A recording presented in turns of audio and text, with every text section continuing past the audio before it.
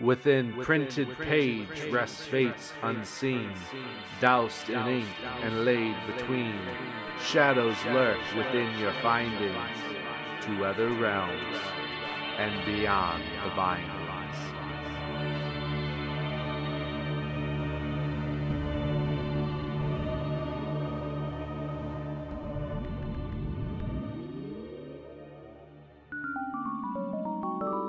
Hello everyone, welcome to Beyond the Bindings. I'm Max Lopez, and this week we are going to cover Reaper Man, which is the 11th Discworld book by Terry Pratchett. This one was published in 1991, which was the year I was born, so it's as old as I am, which is pretty cool.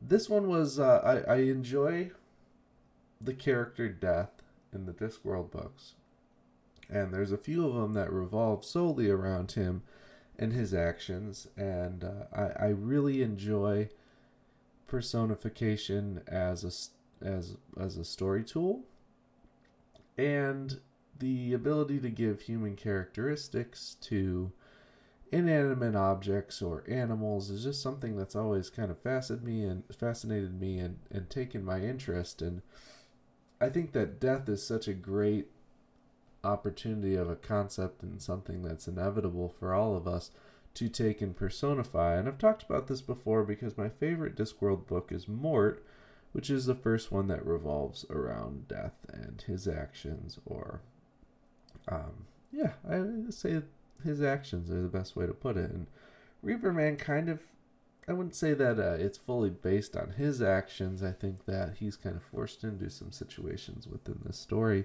But I do really enjoy him as a character, and I love that he's got like these glowing blue eyes, and he can only be seen by wizards he can only be seen by wizards, and he has to formally come at the end of a wizard's life, which also plays a little role in this one as well. So at the beginning of Reaper Man here, the auditors of reality are coming in to ensure that everyone is obeying the rules and the laws of reality. And Death is actually audited for developing a personality. So this idea of personification that I am discussing here is kind of a big plot point within this story, because he's now kind of being faulted for having a human personality or continuing to develop one. So he's actually sent to the disc to just live a normal life. And he ends up in this Octarine grass county, which is really just like this farm, this series of farming villages and farms and things like that. And he changes his name to Bill Dorr, and he begins to work for this woman named Miss Flintworth. And it's kind of funny because she's not really aware that he is like a skeleton, because he almost has like this glamour on him. But she still is like understanding that he's very like frail and very skinny, and like she describes him as a skeleton without being able to like fully process that he is a skeleton, let alone, maybe the most famous one that any of us, even on the people on the disc, have ever heard of. So pretty funny, and just his choice of just a super simple name as Bill Dorr is something I found very humorous. And his relationship with Miss Flintworth is kind of it's very like loving in a way. Like I feel like it's kind of a relationship, like almost like a marriage type deal, like something that you don't really expect out of Death, because he has his relationship with like his innkeeper, Albert, I believe, and then his like adopted daughter as well. But you're kind of seeing something coming from like a little bit more like loving in like a marriage type way, as I was describing earlier. So humans need to kind of develop like what their idea of what death should look like as their new death, because their current death is being dethroned. And so they need some more time to actually replace their death. So while this is happening, life forces of dead humans essentially are building up, and they're causing all this paranormal activity, most of which we're seeing happen in the city of Ankh-Morpork, which is very familiar to us on the disc. And I thought this was it's funny because in Mort he purposely replaces himself so that he can go on vacation. And then in this story, he, instead of replacing himself, he gets dethroned, and now there's no Mort to take over for him. Essentially, there's nobody. So it's basically like the drain is clogged and none of the water is able to get through. So all of these different dead souls are left to kind of cause some problems or try to escape their paranormal form here. And that's where we're introduced to a dead wizard who dies at the beginning of the book. He's like over 100 years old. His name is Windlepoon, which of course, why wouldn't it be Windlepoon? And essentially, like, he comes back to life because he can't pass to the next world, and the wizards at the Unseen University just won't accept it. So a good portion of the story is just kind of Windlepoon like getting buried and then climbing out of getting buried, and then the wizards themselves trying to get rid of him, and he doesn't necessarily want to live. And he ends up actually joining this Fresh Start Club, which is like an undead's rights group. And it's like vampires and zombies and werewolves and like anything you can imagine that's technically dead but like has to stay alive because it has some curse, essentially. And he ends up joining that. And they end up kind of just... They're essentially just trying to save themselves the entire time, which I found pretty entertaining, and I thought it was interesting to see the Arch-Chancellor from the Unseen University just kind of running around as much as possible, trying to... the wizards in Discworld are just so foolish, and they're so purposely foolish. It's like... It's almost as if... I don't even think it's almost as if. It's as if Pratchett was purposely just trying to juxtaposition them to, like, what a wizard actually is, or like how wizards have always been portrayed. For example, just like Gandalf is kind of this almighty, all-knowing being in Middle Earth.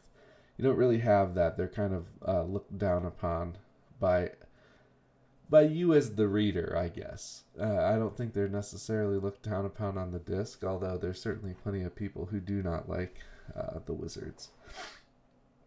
But now the new death does start to develop, and eventually comes to take Bildor and essentially kill him and claim his right as death. And then Bill's able to kind of finagle that in his own way and end up being successful and returning himself to becoming death again. And he ends up kind of giving the people that were kind to him, like Miss Flintworth, kind of giving them or giving her some things that she really desired in life, because he almost became more human, even though that's why he was in a way dejected into living on the disc. He almost becomes more human, and because of that becomes like a better version of death, which is really cool. He kind of grows in his personality in a way, even though that's essentially what they were trying to get rid of, was this kind of human characteristics that he had developed over time. Now, shorter book, wasn't very long. I enjoyed it. I thought that it was kind of confusing at certain points, and I kind of tried to think, like, is it just me? Is it him? I could really understand, like, everything that was going on with death, I really understood, but some of the stuff with Windlepoon and everything that was happening in Ankh-Morpork I found to be kind of confusing. I still enjoyed it just because they are so quick. They go by, before... You don't feel like you're wasting too much time trying to figure out exactly what's going on, when sometimes that's a little bit easier. And also sometimes a little bit easier said than done. Especially in regards to these fantasy stories where, like, a lot of the elements are just being created, for the first time by some of these authors. So you're really kind of playing that active member of the story, creating this thing that you've never seen before. and does not always seem as tangible as maybe you would hope it to be when you're trying to develop it in your head. But I tried to pick some themes out of this, and obviously like life and death is going to be a big part of it. And I think a big thing that Pratchett's trying to get across here is like this equilibrium between life and death, and that we often view death as such like a sad and scary thing that we actually don't want to experience. But I think he's showing through Windlepoon here that although like this man lived forever, and he, of course, even at the end, probably didn't want to go. But once you experience that, like, you know, maybe that was the next step. Maybe that's the next thing you are supposed to do. That he is able to accept the fact that death is all right, and it's a natural part of the process of this whole thing we experience here on Earth or on the disc. And I really enjoyed that. I thought it was a cool concept. I thought that we didn't get as many goofy characters as we get typically. Windlepoon was just kind of like lost, you know, the whole time. So he wasn't necessarily goofy or silly.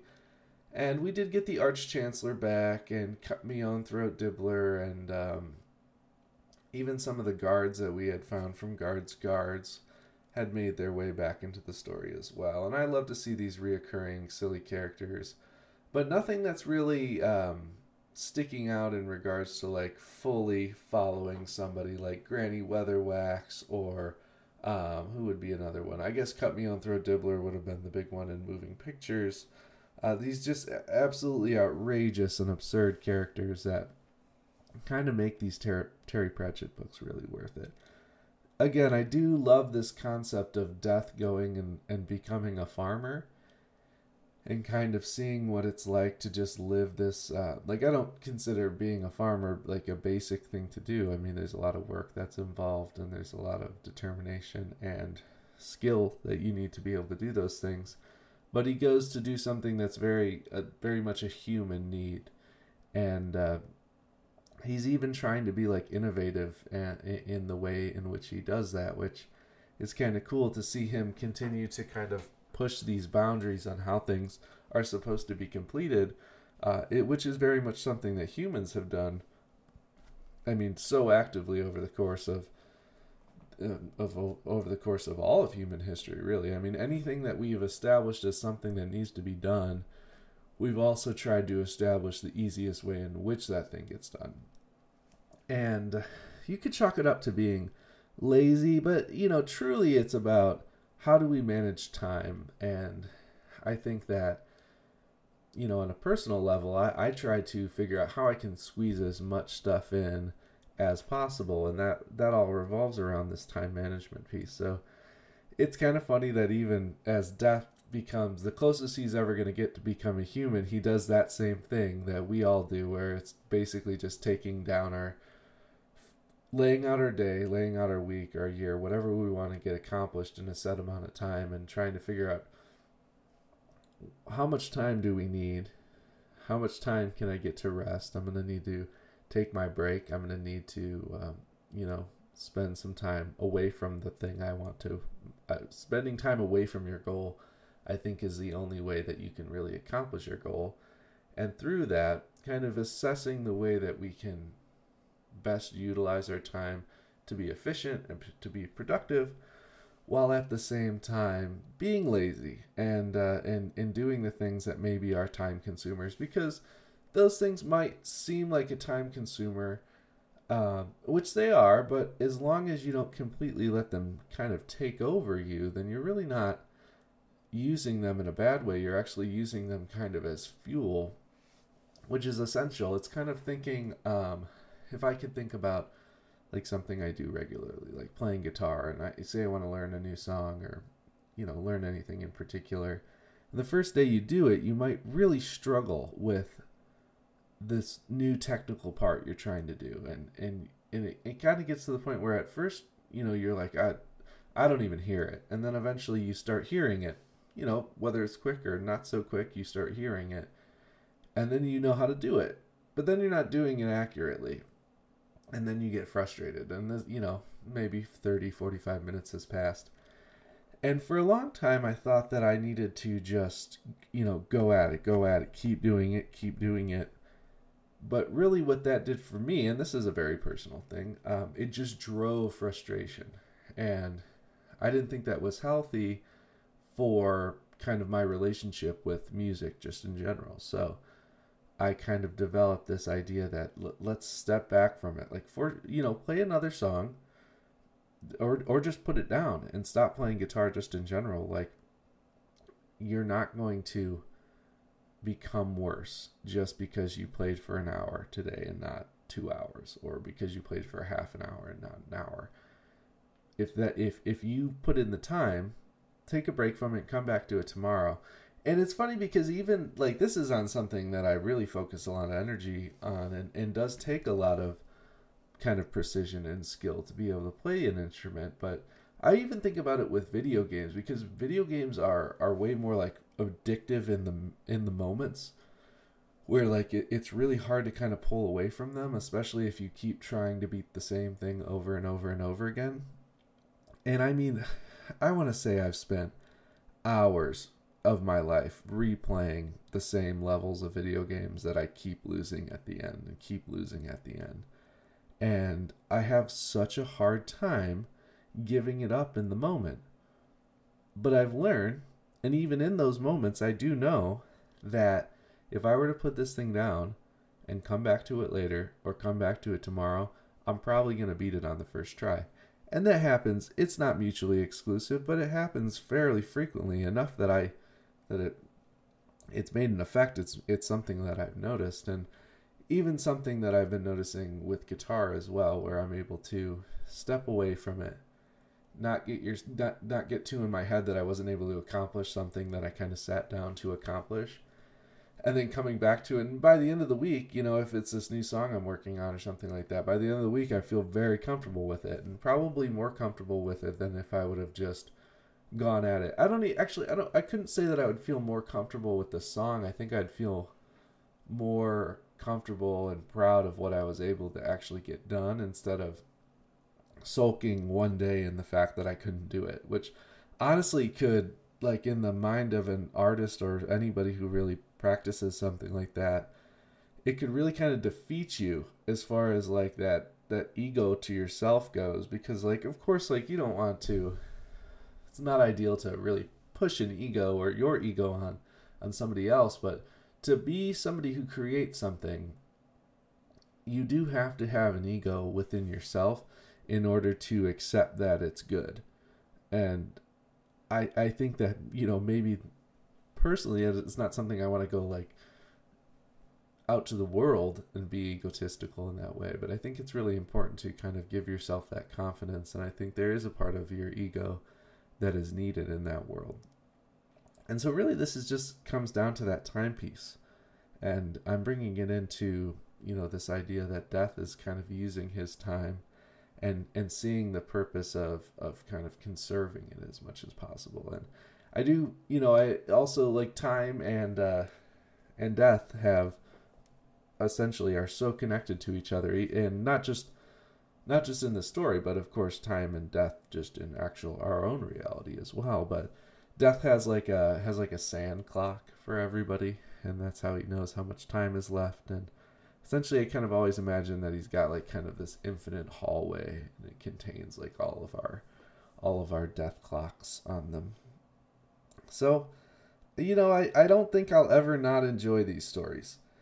I think that sometimes they can be kind of confusing because he just throws a lot at you, and I think he purposely tries to just spin you in this circle where you're just like, wait, okay, I got it. Okay, it's coming together, kind of falling apart for me. Not so sure what I missed at that point. But there's always kind of that one string for me in the story that kind of keeps it going and kind of keeps me on the path of understanding the story as best as possible. But Terry Pratchett, he really is a genius. I'm, with so many of these Discworld books left, I am kind of curious, is Mort gonna always retain its status as being number one, or will it be dethroned? Is there a better one, or one that I think is better? I'm very curious to discover that. But I'm actually going to be taking a break from Discworld for quite some time because Brian and I, Brian's been on the podcast here quite a bit at this point. We've done 1984, we've done It, we did different seasons. What else have we done? I feel like we did do one other thing. I don't know. We've been recording a lot lately together, so I don't really remember exactly what we did before we started our next big project. But so what we're doing is we're gonna do all 4 of the Lord of the Rings books, starting with The Hobbit, and then doing the Lord of the Rings trilogy. And that's going to lead us into our big new project that's basically going to take up the rest of the year. Brian's going to, essentially just be a permanent co-host for me here on the show. And I'm really excited about it. Most of them are recorded, actually. We still have The Return of the King to record, but we have The Hobbit, The Fellowship of the Ring, and The Two Towers all recorded, and I'm just kind of in the process of editing that. So most of them are going to be broken up into 2 parts. And then we might do a kind of a wrap-up one, depending, or I might just make the last one be a little bit longer. But so look out, The Hobbit will be coming out next week, part 1 of The Hobbit, and then we're going to progress through that series. We're super excited about it. But as always, I'm Max Lopez, and this is Beyond the Bindings.